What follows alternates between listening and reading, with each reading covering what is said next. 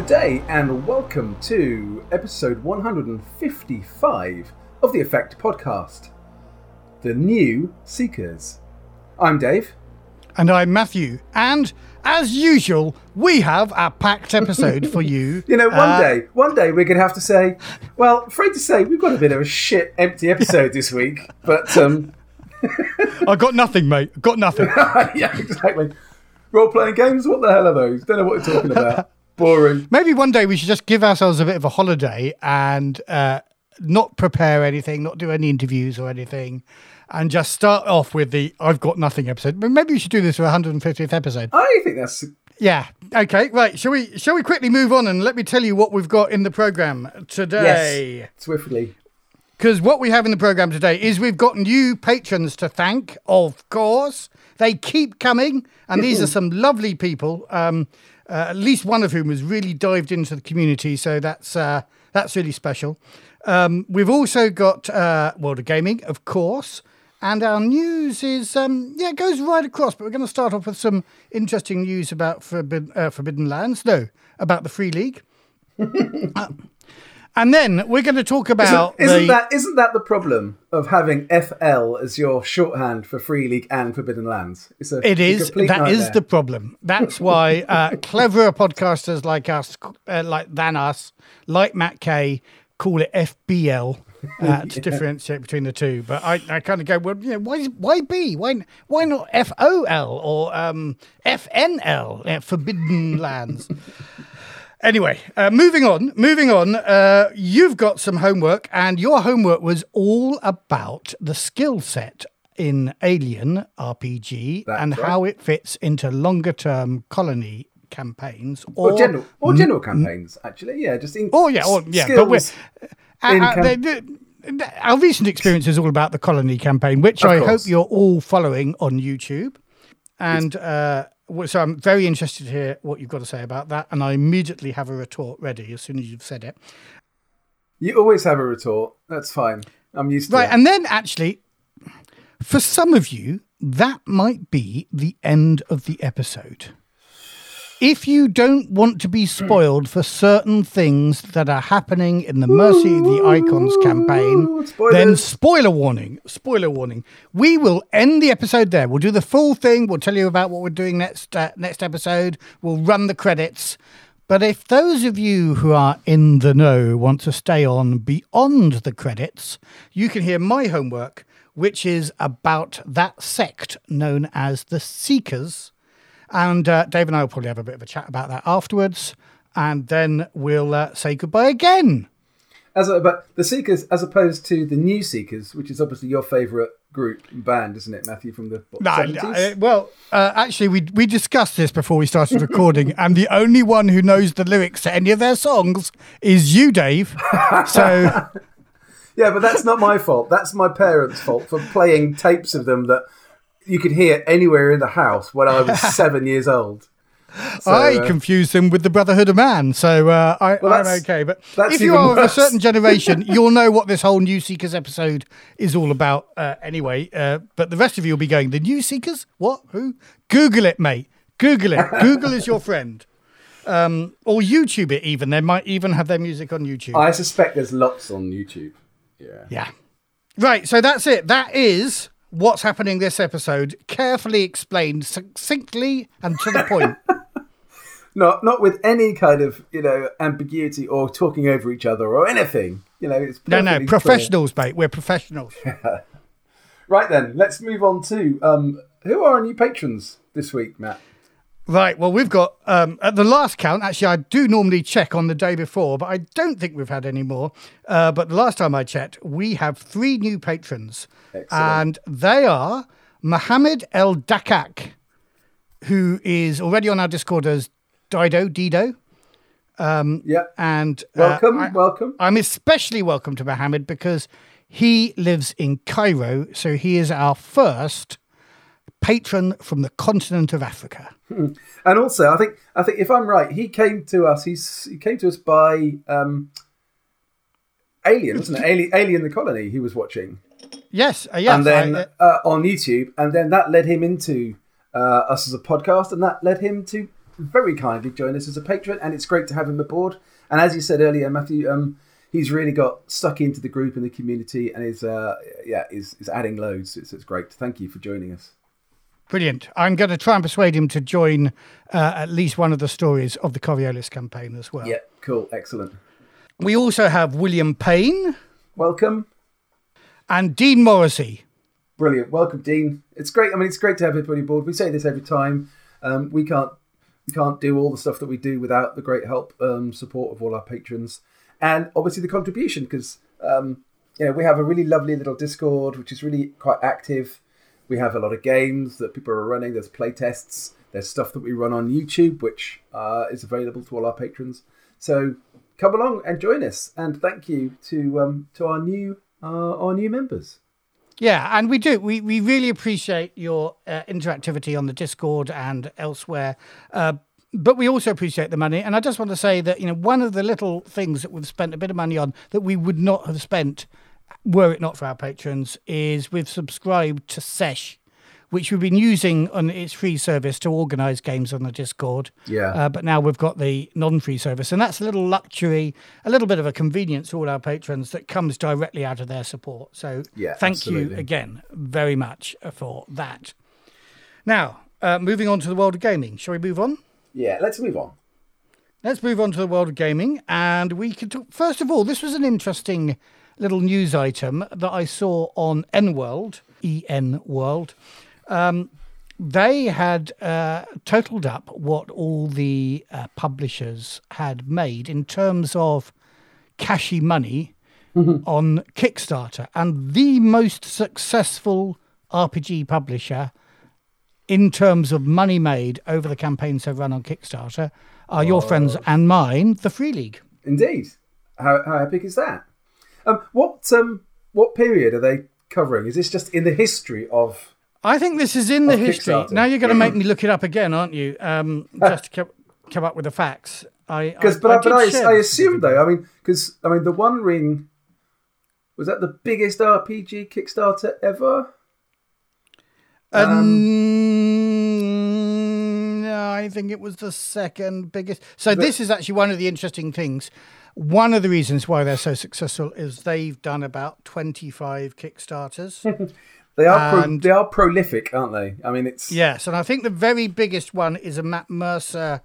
it's already disappeared down the news list. There's so much news. There we go. So this came out on the 13th. And obviously the One Ring is their biggest... the biggest one of theirs. But I think you'll find Matt Colville did Strongholds and Streaming, and he's only done 2 Kickstarters entirely, but he's earned $3.5 million off that. Right. Yeah. Whereas for the Free League's 25, they've earned $7.8 million. And Monty Cook, or Monty Cook Games, I should say, because that includes Shauna, his wife, and a whole team of people. They're the people behind Numenera and the Cypher system. They've only done 19, and they've got $6.6 million. Right, okay. So they need to do, a few more, and I'm sure they'd overtake Free League. Yeah, well, if you can't keep the pace up, then, you're not going to be on the top of that list. And so Free League, damn them, they're keeping the pace up. So. Well, they are. I mean, they've talked to us before and said that they've had to drop a number of cherished projects that they really want to push through, simply because they then have had to stop themselves and say, guys, we can't do all of this. We've got to limit ourselves somewhere. But that limit is obviously still pretty high, and they're pushing through stuff at a frantic pace. Yeah, so right now, of course, they're doing the 5e version of Symbaroum, the Ruins of Symbaroum. A couple of times ago. And that seems to be doing quite well. Let's have a look at that. Yeah, it's just gone up a bit more. £239,000, that is, in our money. So with 13 days to go and 2,600 backers. So that's pretty good, actually, I think. That's pretty good. And that's more than 10 times their funding goal. But, of course, we know Free League set their funding goals quite low. Yeah. But I think they should be pleased with that. I think it's not the One Ring in terms of success. But the important thing is it's bringing, I hope, a whole bunch of people who haven't heard of Free League games, but are D&D players, into the world of Free League. I suspect this is a thin end of the wedge thing. So I suspect a lot of those backers are people who are already familiar with Symbaroum. But I do know that there are a number of 5e players who are interested in the Symbaroum setting and are coming to Symbaroum for the first time thanks to this. And like I said, thin end of the wedge. You get a few people in, you start spreading the news, and yeah, this could well be the first step to Symbaroum 5e going a very long way. Yeah. And while we're talking about Kickstarter, I did just want to mention it looks like Temples and Tombs is going to be delivering at least their PDF version soon. Yeah. They've just asked for everybody to confirm whether their email address is the same one they use on DriveThru. So I'm expecting an email from DriveThru shortly for that one. So that's a really quick turnaround from Christopher Gray there. Yeah. On a new non-Free League Year Zero engine game that I'm eager to get to the table.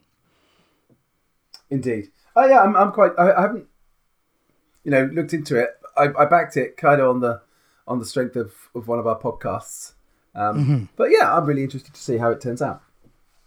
And we should get that in the next. Well, I mean, ideally, potentially in the next week or so. Yeah, I think so. I think quite shortly. What else have we got? Kickstarter Troubleshooters is still taking its time coming in, but they're keeping us well informed. So I only say this because Matt, Dave was saying, we haven't heard anything from them since Christmas. You're just setting me up for a fall there, mate. So before we recorded, I was saying, yes, let's talk about Troubleshooters because it should have delivered before Christmas and we haven't heard anything. And then we had a quick look and I went, oh yeah, we have heard. And we've heard that. And we heard something 3 weeks ago. So I was completely wrong. It's just my senior moment of totally wiping out any memory of having the feedback from Troubleshooters. We know that Krista had an accident. Hope he's all well and hale and hearty again now.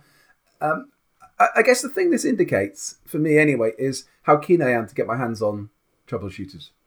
Yes.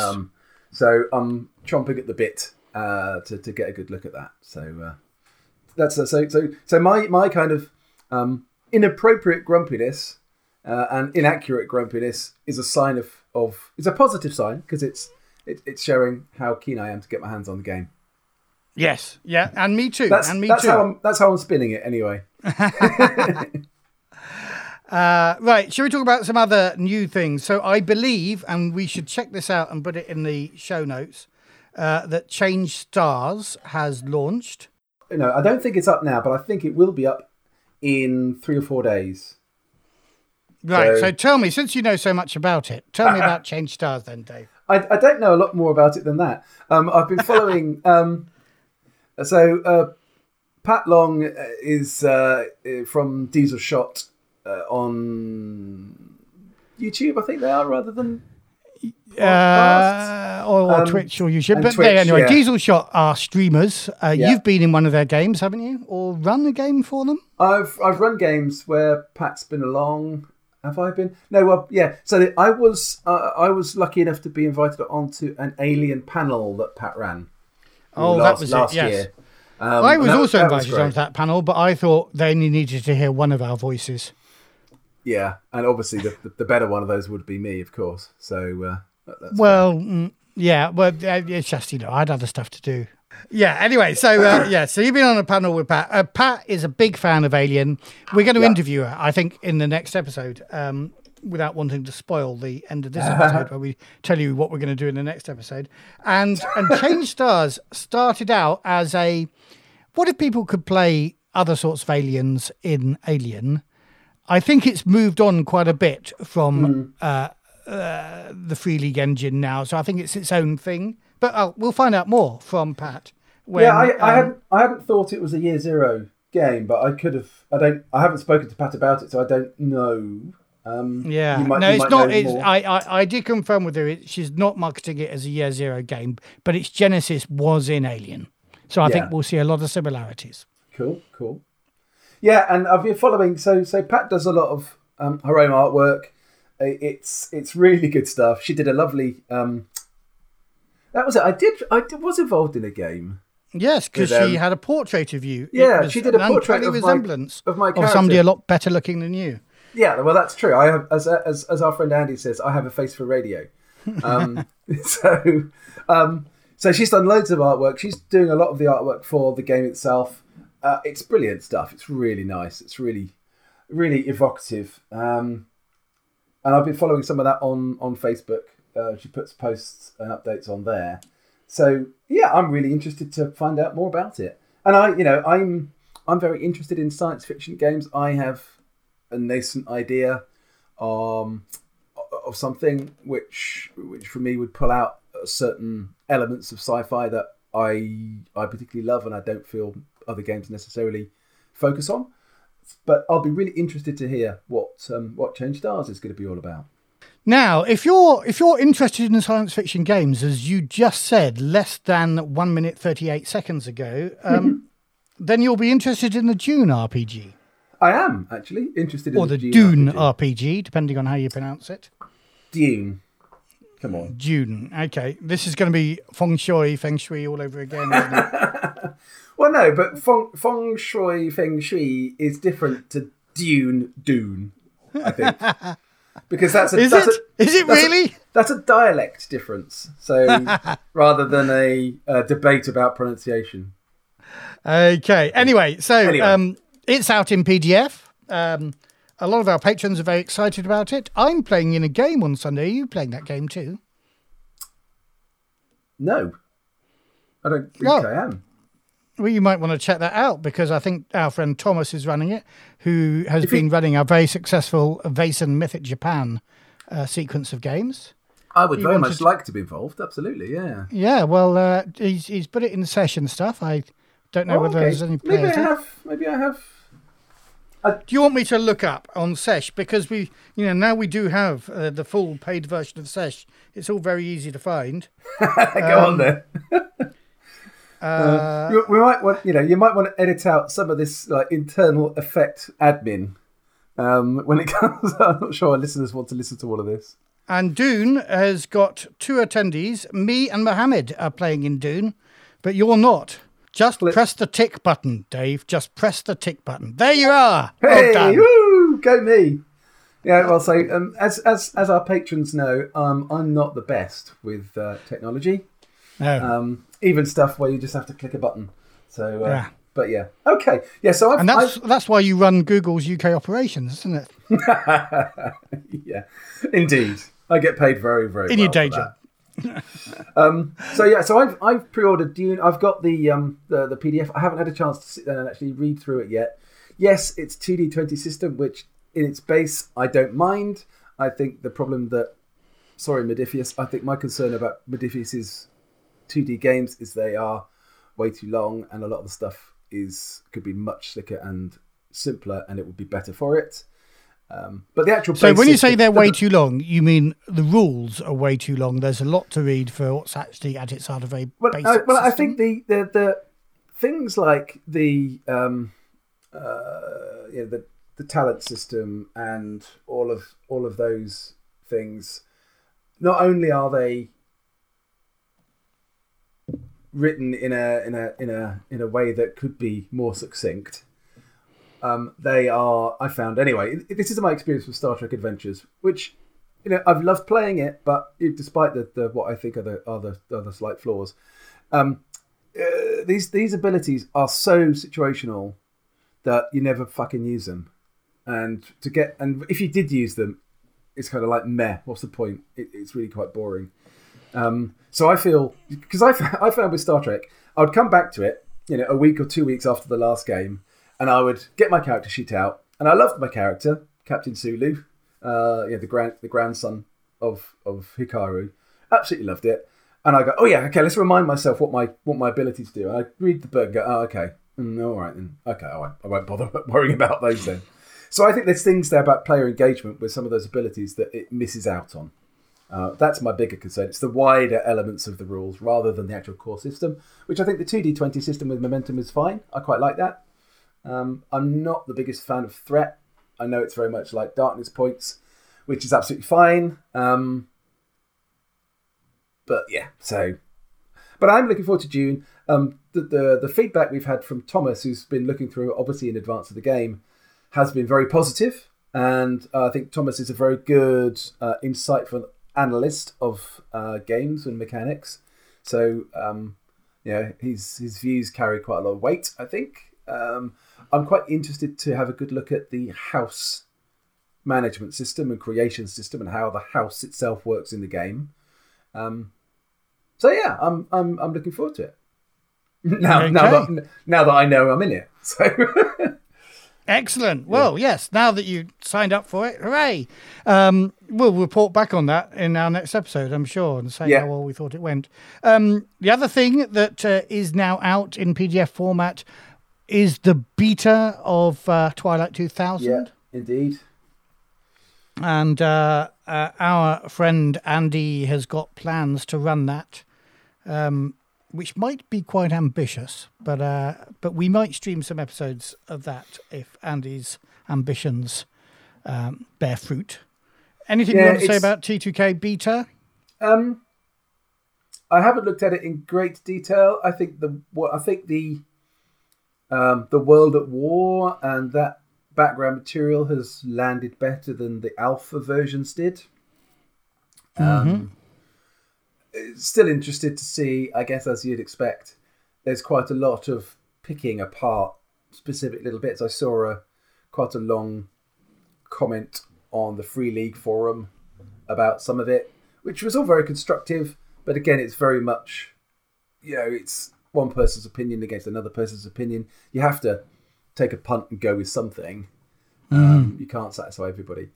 I haven't had a chance to look at the revised rules yet. I know Andy has. There's been a few suggestions. I think it looks like Free League have taken a lot of the feedback they got from Alpha and have really, genuinely considered it all in detail and with a real view to changing. They've been open to changing the Alpha rules very much based on player feedback.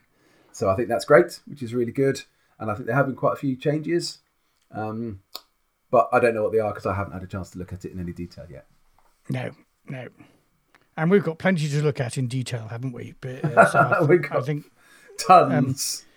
Not least of which, Toto. But before we talk about Tales of the Old West, shall we briefly mention the remarkable success we've had based on a conversation that you and I had in the last episode?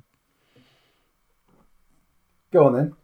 You mentioned that that I believe our friend Andy, he of T2K fame, was a mostly adequate GM. Yeah. I wonder where you were going with this comment for a moment. And our patrons demanded a T-shirt that instead of our "That's Why I'm the Best GM" T-shirt, they wanted to see one that said "That's Why I'm a Mostly Adequate GM."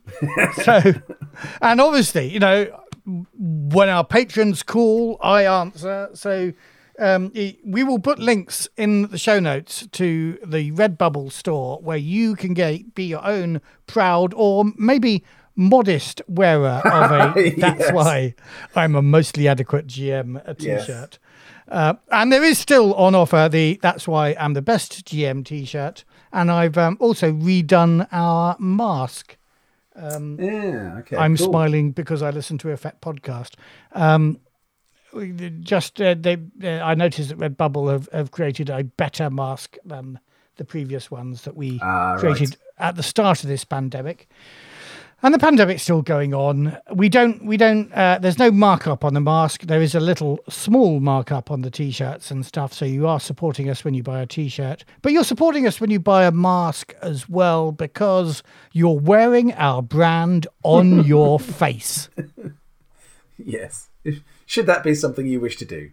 So anyway, I will put a link into the Redbubble store or a whole bunch of links of different items into the show notes when this comes out.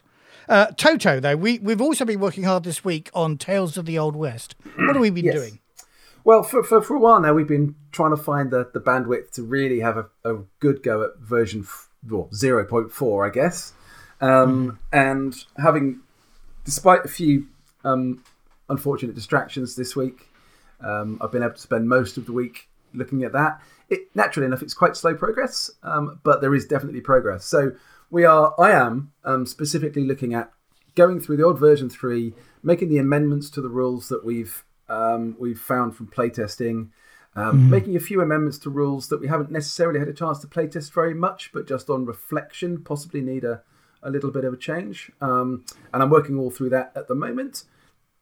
I won't get it finished this week, but hopefully in the next couple of weeks we will get ourselves to a pretty good version 0.4.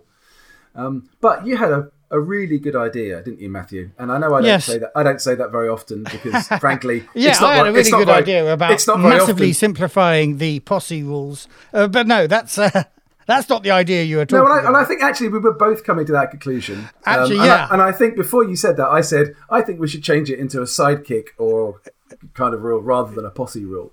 Yeah.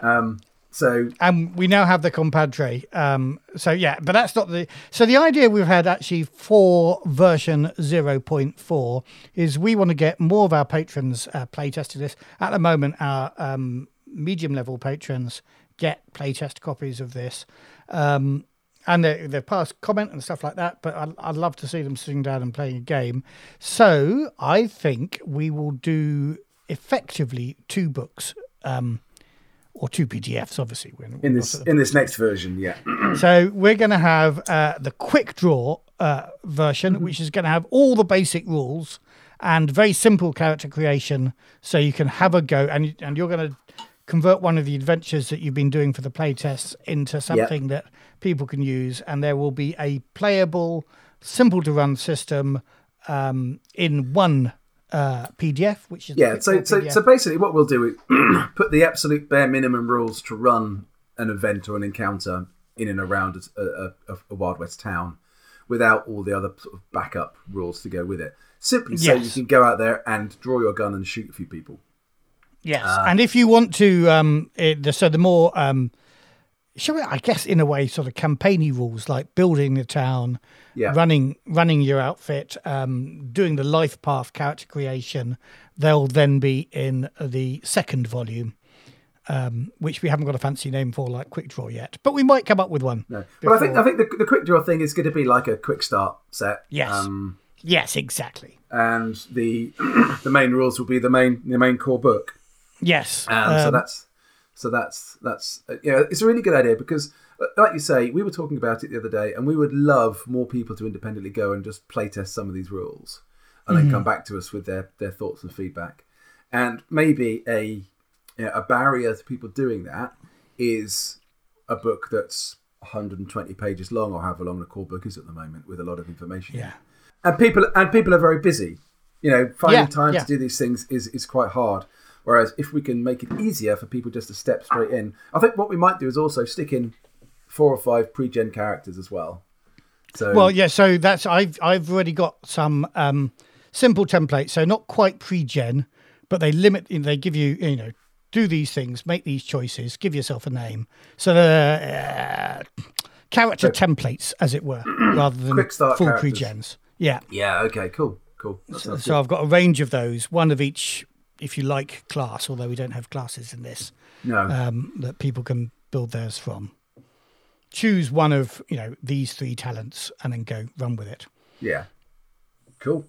So that's what we're doing. Look out for those if you're interested, and we would love if any of our listeners are interested and haven't joined the Patreon yet. What level do you need to join? You need to join at the medium level. That's the $5 level if you want to get your hands on this.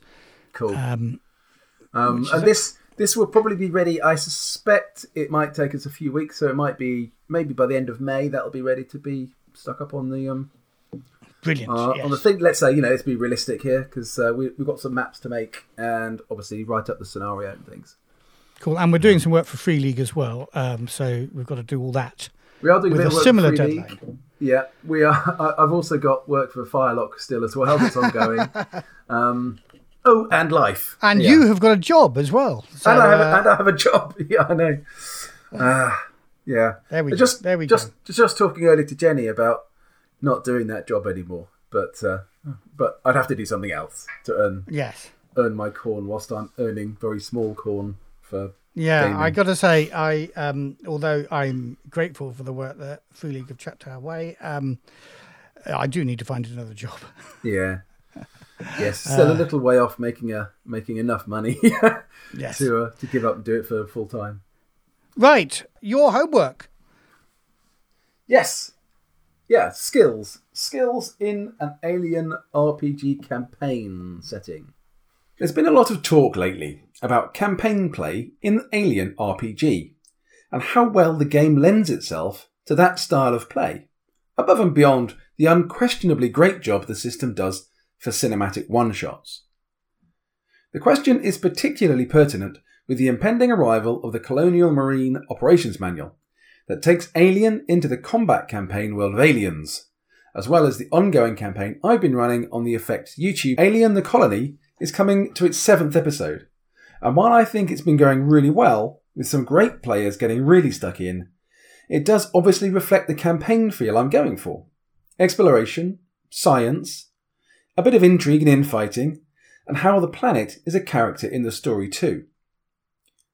I've found that with this campaign look and feel, certain skills get a lot more airtime than others. For my group, observation, comtech, and manipulation are the most common that get rolled out.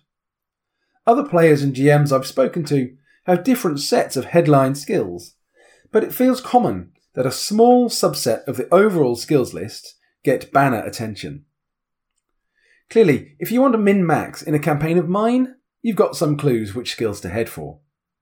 So why is this the case? I think there are two fairly obvious principal reasons. One, the skills list in Alien is minimalistic, with only 12. So therefore, the breadth of activities some of them have to cover is pretty extensive. Some, like the combat or piloting skills, or medical aid, are highly specific. And while you can broaden ranged combat to cover things like the knowledge of weapons and ammo, rather than just the ability to use them, that breadth is still narrow in comparison to some of the others. Take observation, for example. It's a key skill right off the bat. A lot of scenes start with, or rely on, or give the players the opportunity to spot something important. But in Alien, it can take on a wider role as well. There is no science skill. And while you can debate the merits of using comtech or medical aid as substitutes for science, observation is not only called out by the talent of choice for a scientist PC, it just makes more sense than those other options. But it's odd that science, as a thing, relies on a skill called observation, that in the core book is all about what we would assume observation to be, and that's not doing science. There is only one tiny clue in the core book too. It's the only line that implies anything scientific in all the skills, and it says, you can use this skill, observation, when you spot an unknown threat of some kind, to learn more about it. And that's it, those last 5 words. But all I've proven here is why observation gets a lot of attention in my exploration and science-heavy game. But I think I do make my point that when you have a small number of skills, some will inevitably get used for PC actions that maybe don't comfortably fit under that heading. So what can we do about it? I think there are 4 angles we could consider. Number 1, get over it. It works fine. Just crack on. 2, add more skills. Now the skills question is not exclusive to Alien, as other Free League games also use just 12 skills. Tales from the Loop, Things from the Flood, Mutant Year Zero and Versen. But I've never felt the lack of skills in those games as much as I have in Alien campaign play. The reason why I think is easy to see for Tales and Things. You're playing kids of one sort or another, in a specific role-playing setting and genre, so you don't need to offer a full whack of skills. Well, a 12-year-old won't need them because she won't have access to them at that age. It's not so clear-cut for Mutant Year Zero and Versen, but then those genres don't need technology and comtech in the same way. But all that said, it would be easy to homebrew another 4 skills to add to the Alien mix, right? First and foremost, I'd add science to wits, and ta-da, my science problem is fixed. But what about the other attributes? They would all need a new skill too. You could add force under strength for feats of, strength. Right now I'd use stamina to cover that, but maybe that's not a perfect fit either. That leaves us with empathy and agility. We could add a thieving skill under agility, infiltration say, to cover lockpicking and pickpocketing, but I'm scratching about for a useful empathy option. I guess what I'm saying here is while it's tempting to add new skills, you might just be adding problems in one place as you fix problems in another. And it is a big homebrew compared to the rules as written, although other Free League games make good use of a set of 16 rather than 12 skills. The third option, talents. Make greater use of talents. Now I'm pretty sure Matt's going to take the liberty of taking an issue with me over this, but I don't think this solves the problem for Alien as easily as I think he thinks it does. Yes, adding extra talents to give specialities is fine. In fact, it's a key role of talents in role-playing games. But on the whole, you will still need to stitch those talents to a specific skill for the dice pool to take forward those activities. And that brings us right back to the original problem. What activity should fall within the remit of what skill? At the least, we should probably more tightly define the breadth of skills, and then the talent could unlock an extra bit of the spectrum under a skill that skill would not normally cover. I'm sure this approach could be made to work, but it feels really complicated to me. And would the benefit outweigh the effort? And it still begs the question, why not just add 4 new skills? And the fourth option. So lastly, I've been thinking about a method of using what we have already but in a different way to cover other skills. Different combinations of attribute and skill to deliver a different competency outcome. Let me offer a couple of examples. Earlier we talked about force as a skill for a feat of strength. Well, instead of adding force as a skill, you could cross-combine mobility, say, traditionally an agility skill, with strength, and it's that pool you roll for a feat of strength. Or you could cross wits and medical aid for science work in the lab, or empathy and observation for the same, although I'm not sure that works terribly well, but it might work well for a counsellor type role. I put this idea out there, although again it feels like it suffers from the same risk of complexity that the talent suggestion does. But it's there as a thought for GMs to have a think about, if it fits well for you.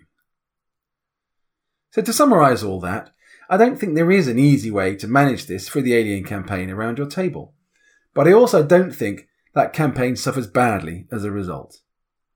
If pushed, I'd be inclined to look at adding 4 new skills as the most straightforward way to offer an expanding skill set for campaign play. But in my own games, I'm going to go with option 1. Just suck it up and get on with having fun. Well, I agree. I agree with everything you say, David. Does that ever happen? Well, it does, just behind the scenes. You just pretend not to agree when we're actually recording the podcasts. But actually, you agree with everything. That's our persona, isn't it? We are the bickering couple. Well, I do have one point though, which is, you rightly take away option 1. Adding more skills is not the way to make a Free League game better. While I do agree with your criticisms of Alien, because it's based on really quite a narrow story. Yeah. Those out of all the different 3D games, these are the most focused, shall we say, skill descriptions there are, which deal with a particular sort of story. And we have found, as you say, a lot of observation rolls being made in the campaign, because that seems to be, what we spend. We spend a lot of time looking at stuff. Well, and it covers just such a wide, broad waterfront of things that can come under it. No, I was really missing yesterday a proper science role. And Comtech might work as a science. But anyway, well, there is something I'll mention in a moment about science. Which, but yeah, carry on. So, but I like you predicted in your essay, I will always say talents are the answer. And in fact, I think talents are the answer to your third option as well, about rolling different combinations of stat and skill. Oh, the fourth option, yeah. Yeah, because that is, in fact, what already exists in the game. And I was only reminded of this yesterday. I didn't roll this yesterday. We were playing Alien, the Colony last Alien, night, the Colony. Yeah. The episode we were playing was The Wolf Lives Right Here.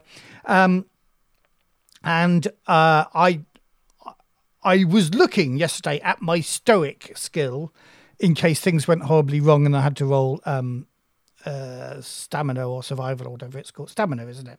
Yeah. And the stoic skill lets me roll stamina not with strength, but with wits, which is my main attribute. Yeah. And so that is precisely the sort of nuancing you can do, and you can limit it or control it by just saying, okay, let's create talents that say you can roll, I don't know, piloting on wits rather than movement because you're more of a navigator than you are a joystick operator or something like that. Yeah, I think I had overlooked actually that there are talents in there that do swap the attributes for your skills. Mm-hmm. But I think the conclusion I was coming to on that fourth option was that it doesn't really work very broadly. There might be some specific opportunities or examples where it does work, but actually as an idea, just saying you can just mix and match the attributes to any skill if you can justify how that works. I don't think there's a lot of opportunity for that. So I wonder whether having those talents to deliver that still falls into that problem of there actually not being that many combinations that you could usefully do. Yes, yeah. But yeah, so talking about science, there'd been a chat on Facebook about this, and on that chat I said, "Oh, funnily enough, I'm going to be talking about that on the podcast next week." And I got a direct message from a guy called Chris, whose handle on Discord is Seiya, and he had a really simple solution for that science problem because we were talking about that. He sent me this after I'd recorded the piece, but so he's basically, his homebrew solution is to replace the survival skill, which doesn't get used very much, with a science skill. And then survival becomes a talent that then allows you to roll on stamina or observation or whatever to give you a bonus in that kind of survival situation. And actually, I think as a neat little solution to that problem of having no science in Alien, which actually, if you think about it, is a bit of a miss. Because in both Alien and Aliens, and particularly Alien, they are analysing, they're sciencing the shit out of the alien bits that they've found in order to find a way of defeating it. Although, admittedly, in Alien, Ash is doing it as a cover rather than actually trying to help them. Yeah, but even so, Ash's sheer presence. One of the things that slightly upsets me, and obviously, Ash is integral to the story, so I'm not saying that Ash upsets me because spoilers, everybody. But Ash is a major protagonist in the story. But if you haven't seen already, Ash, when you're first introduced to him, you've got all these space truckers, and then along comes the science officer. And for me, I'm upset by that because I'm suddenly thinking, what, this guy's meant to be Spock? And, why is there a science officer on a tracker's vessel? But yes, but there's a science officer is the point I'm making. So if there's a science officer, how come there isn't a science skill? Yeah. So I think Chris's solution is a really good one. Interestingly, in advance of our game last night, where I was expecting that you might be in the water having your suits breached. Yeah. You thought you'd let us keep survival in case we needed to roll on it. I was thinking survival is the roll you would make for patching up your suit that's been breached in an emergency. But otherwise, survival hasn't been used very much as a skill in probably any game I've run of Alien. Now, that might be my fault as a GM for not putting in situations that require a survival skill roll. But it's not one that leaps out as having great sort of wide utility. So I think maybe that's a really elegant solution for that science problem, because science, certainly in a campaign like the one that we are playing in, that I'm running, where it's all about exploration and science, that would be really helpful and handy. So I'd just like to say a big thanks to Chris for taking the time to send me that message and give me his thoughts. That was a really useful, really good conversation. No, and sadly, you didn't get them in time to claim them as your own idea. But no, well, I'm not a credit grabber. I think you probably know that by now. Okay, no. I wouldn't accuse you of that. I did accuse you of that, but only for comedic effect. Although I did notice that on the Tales of the Old West version, you put your name out of alphabetical order first. So I'm not sure quite how that works, but. No, that's in reverse alphabetical order. And also because it was my idea. Anyway, so, yeah, good. Hopefully that's given some food for thought for people. In running their campaigns. I think, I'm not going to change anything in the campaign that we've got right now. But I think if I was going to run it again from scratch, I might go with changing survival into science. And find another way of managing survival when you needed it. Yeah, it could be the thing that, if there was a campaign book, it could be an official change possibly rather than a house rule. If we get the chance to do some of that. But anyway, moving on. It's time for your homework now, isn't it? No, it's not time for my homework. We're not doing my homework because my homework is full of spoilers. Yeah, but it still makes it time for your homework, though, which means we need to... No, it's time for the end of the show, Dave. But the only reason it's time for the end of the show this early is because of your homework. We've been recording this for over half an hour. This is... Yeah, okay, so our plan... Anyway.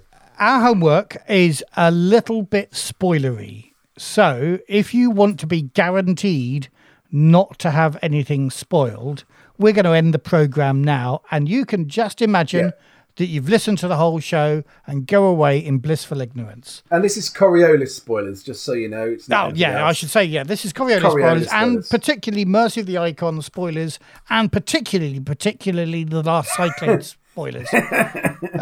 So any more particularities you want to throw in there? No. I think I've gone as particular as we're going to do. And I've got to say, I've even tried to avoid major last Cyclades spoilers, but I don't want anything I hint at in my bit of homework to be read by anybody as a spoiler who's going to be upset the fact that they've heard it. So we're going to end the show shortly. And then after the credits have rolled, we're going to return to my homework. And maybe, Dave, you and I can have a bit of a chat about that. Yeah. Cool. So what are we doing next episode? Well, I think you've got the interview with Pat Long about Change Stars and Diesel Shot. Yes, I have. And have you got any homework? I don't think I have at the moment. Is there... Well, you know what? It's going to be pretty close to our 4th anniversary next time. It will be, won't it? Yeah, 4 years. 4 years. Maybe this is the episode where we say, we got nothing. And we just spitball the rest of it. Yeah, why not?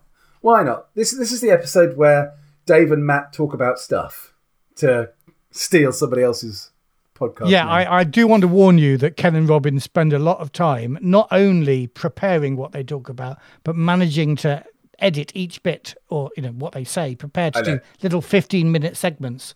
Very organised they are, and what you're proposing is that we don't organise anything. I think we should just go for it.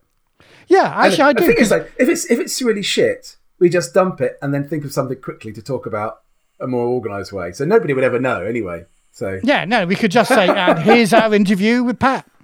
Yeah, exactly. That's all we're doing today. Cool. So that sounds good. Okay. But I think what we should do is do a call out. If any of our listeners has got something you would like Matt and I just to chat about off the top of our head, any topics or any thoughts, fire them into us at the usual addresses. Our email is feedback@effectpodcast, effect with a K, of course, .org. So that's feedback@effectpodcast.org. And we'll talk about the stuff that you want us to talk about, unless you don't send us anything, in which case we'll just make it up as we go along. Excellent. Jolly good. Cool. And so the email address, Talk to us on Twitter. Talk to us on Facebook as well. Yeah, absolutely. We will look at all those things to find stuff to talk about in the next episode. You can find me frequently on the Alien Discord as well, and the Free League Discord, or you can just DM us on Discord if you like. Yeah, cool, excellent. Where are we? Yeah, so we need to say goodbye now. We do. So it's goodbye from you. And it's goodbye from you. And may the icons bless your adventures. You have been listening to The Effect podcast, presented by Fiction Suit and the RPG Gods. Music, Stars on a Black Sea, used with permission of Free League Publishing.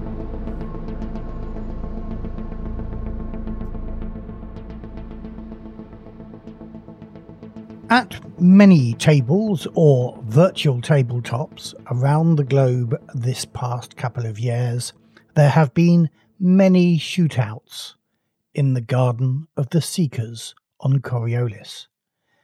And many times, Brother Ramus has been shot, stabbed, or otherwise killed on that peaceful bridge at its centre. This garden, and many more like it across the horizon, are maintained by acolytes of the Circle of Seekers. But who are the Seekers? It is said that the Seekers could have become an important faction on their own, but for some reason chose not to. Instead, they are credited with being instrumental in the creation of the Church of the Icons, which is, remember, the Horizon's youngest faction, created after the arrival of the Zenith. But if that is the case, the Seekers did not hang around for long. Once the Church had a firm footing in the Horizon's politics, the Circle of Seekers retreated. Or were they pushed out? The core book says, "Today the Seekers have been marginalized, looked upon as wise ascetics and prophets rather than actual figures of power within the faction." Being marginalized seems to suggest that it is something done to them, but I think it's more likely to be their choice. They are, after all, ascetic philosophers, dedicated to understanding the horizon and the innermost nature of the universe.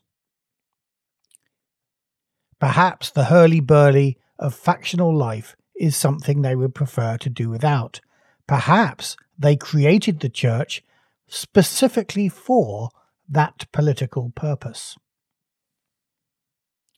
That said, they do sometimes involve themselves in modern politics. The core book tells us that with a reputation for being skillful and neutral negotiators, they have often been called upon to end bitter conflicts.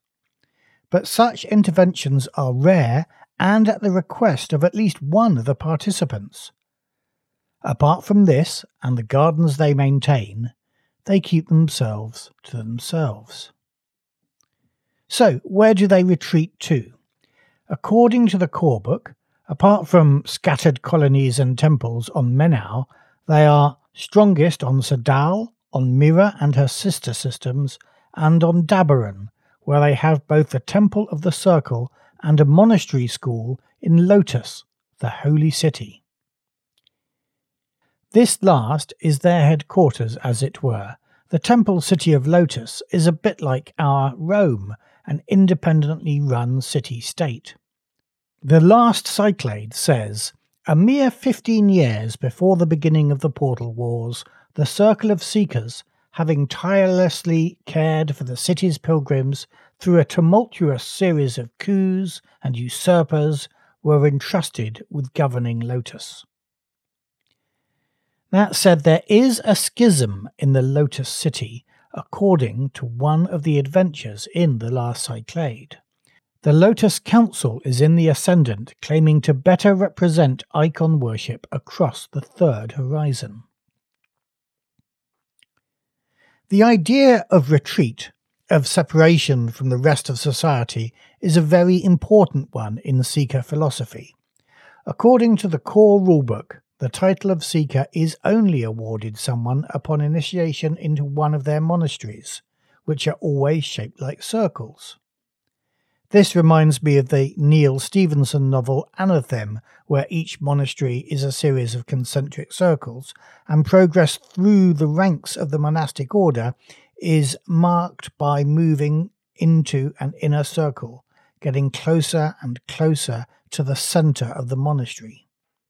I must admit, I have the same thought about the monasteries on Zalos, so perhaps the Seekers and the Order of the Pariah share some commonalities. But what are the secrets held by the innermost circles of the Circle of Seekers? One thing not every Seeker will publicly admit to is that their ascetics can manifest mystic powers. Importantly, they could even do so before the advent of the mystic's disease, when people started manifesting such powers spontaneously. Is there a connection? Well, this is where we get into real spoiler territory, and if you don't already have an idea what I'm talking about, you might want to stop listening. Players who have participated in A Song for Jeruma may have worked out that the emissaries were scientists, possessed at an incredibly long distance by people from the Second Horizon. These people are called the Symmetry, or the Santulans. It may be that the Santulans are the leaders of the Symmetry. We are told that they fled the tyranny of the First Horizon and became the dominant political force in the Second. The Atlas Compendium tells us that the Circle of Seekers were originally a part of the Symmetry, and together they discovered several nodes in the Third Horizon which could create a mystical link between systems in a fashion that falls outside the technology and the methods used by the portal builders. Using the nodes, the Seekers could stay in contact with their mystic allies in the Second Horizon. It's one of these nodes, long thought destroyed by the forces of the First Horizon during the Portal Wars, that was used to possess the scientists on Xeen. Which raises questions. The Seekers claim to have severed all connections with the Symmetry during the Portal Wars. But have they? Is that actually something they convinced the other factions of to avoid being purged like the Nazarene sacrifice? The Lotus Council has split with the other Seekers because, they say, the Seekers are too wedded to older Second Horizon thinking. Are they really still in communication with the Symmetry? The last Cyclade says that after the loss of their observer at the Council, the emissary, the messenger, the Santulans, the Symmetry, instead strengthened the Children of the Song and are preparing their acolytes in the Circle of Seekers for the coming darkness.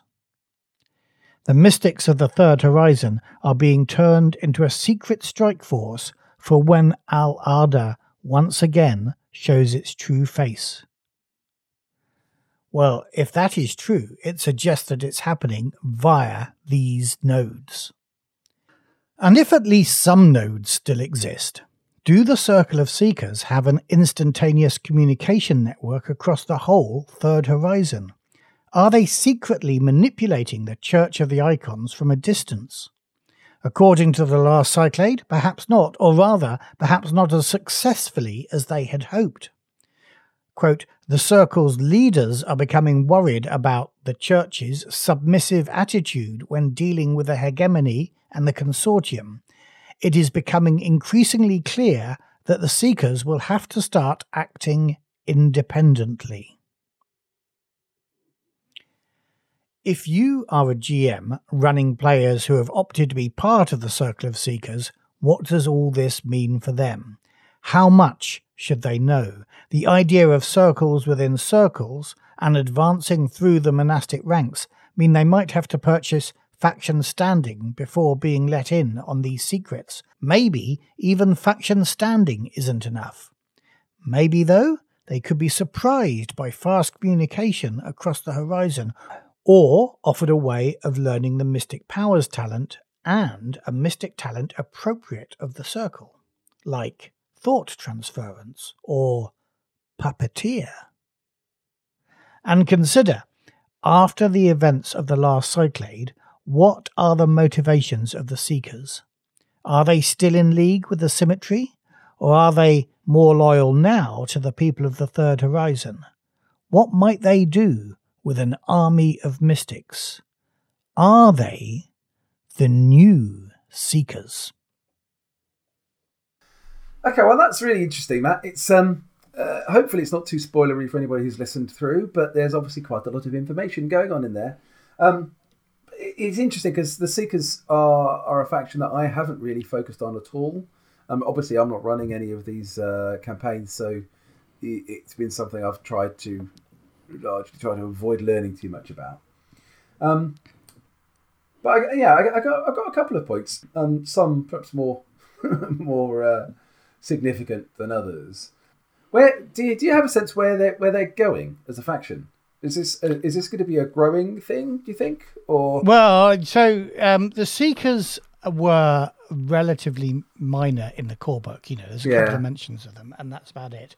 And they're there as a sort of a bunch of monks or something, for want of a better word, who were instrumental in setting up the Church of the Icons, but then kind of took a back seat to that. They become more important. Now, you, Dave, in our campaign, you have realised where the emissaries are coming from, I think. Yeah. And the Seekers are associated with them. Yeah. So, I think future things happening in Coriolis are not going to keep the horizon the same, the Third Horizon the same. It's not a thing in the status that you can drop in an adventure at any point. No. Things change in Mercy of the Icons, and they particularly will be changing drastically in latter stages of this bit we're running in Cyclade. The last Cyclade. Cyclade. So I think they may become more important as a faction, and maybe a faction on their own. I think it's interesting. I would draw a parallel between the Seekers and the Nazarene Sacrifice. Okay, yeah, interesting. Because one of the things that struck my ear listening to that was talking about how their skill as negotiators, and I wondered whether is there something in there where they are rivals or competing with the Alarms Temple. I think absolutely. Yeah. And so this schism I mention in the in Lotus City is kind of confusing actually, because Lotus City is now kind of not being run by the true Circle of the Seekers. It's been kind of taken over by a sort of subsect of the Lotus of the Seekers, whose name I'm trying to remember. It's going to be in the recording when I record it, but I've not done that. And they are called something like the Sisters of the Lotus. Right. And the Sisters of the Lotus sound awfully lot like they could be an Alarms faction. Like the Black Lotus. Yeah, exactly. The Assassins. And I don't know that they're not. I don't know whether that is unintentional. They may be called Sisters of the Lotus because they're based in Lotus City, but it seems a bit too coincidental for it to be totally a coincidence, isn't it? It's too seeing they're very similar in some of their outlooks. Do the Seekers have an assassin's arm to them? No. But who's to say that Alarms Temple is not actually a branch of the Seekers? Yeah. No, interesting. Okay. Yeah, that actually that's really interesting if that's the case. Yeah. And I don't know how it's all going to play out. So I think our next adventure in the campaign will be set in Lotus City. Right. And that's one of the reasons why I've been doing this sort of research on the Seekers. Well, also because I was realising, reading through the last Cyclade, that I needed to gem up on that. And, our listeners needed to have a primer if they're thinking of running that, so they can understand who this faction are. Because, they're not represented as a faction, but I think they are a faction. Yeah. So there's that. And the other actually interesting thing is, do you remember your first character in Coriolis? You picked on the not the Alarms Temple, the sacrifice of Nazarene, and you said, I think I might be a proponent of that. Well, in Millie's version of the Emissary Lost campaign, which is being run on the Free League Twitch channel and also later on published on Millie's podcast and on YouTube, one of her players said, I think I might be from the Circle of Seekers. In a sort of offhand way, and Millie came to me and said, what do you know about the Circle of Seekers? And I said, well, funny enough, nothing, but I am planning on looking at it. Cool. So she's already seen most of this text, actually, because I've already passed it to her in case it was useful. Right, nice. But yeah, I think our listeners would like to know a bit more, pulling together all the tiny little bits about the Circle of Seekers. To be honest, I think I know more about the Circle of Seekers now than we do about the Draconites. Right. Okay. Cool. So the real mystery faction are still the Draconites. Right, which I guess is that keeps you feeling, keeps you happy. Yeah. If you want secrecy, the Draconites are there for you to know nothing about. I did have one other question that popped to mind. Why do the Seekers maintain all these gardens? What's the point? What's the purpose behind all of that?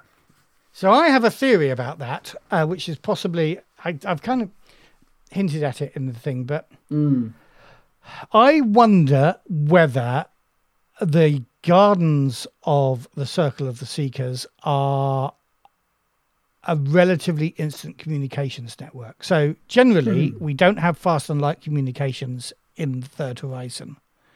No.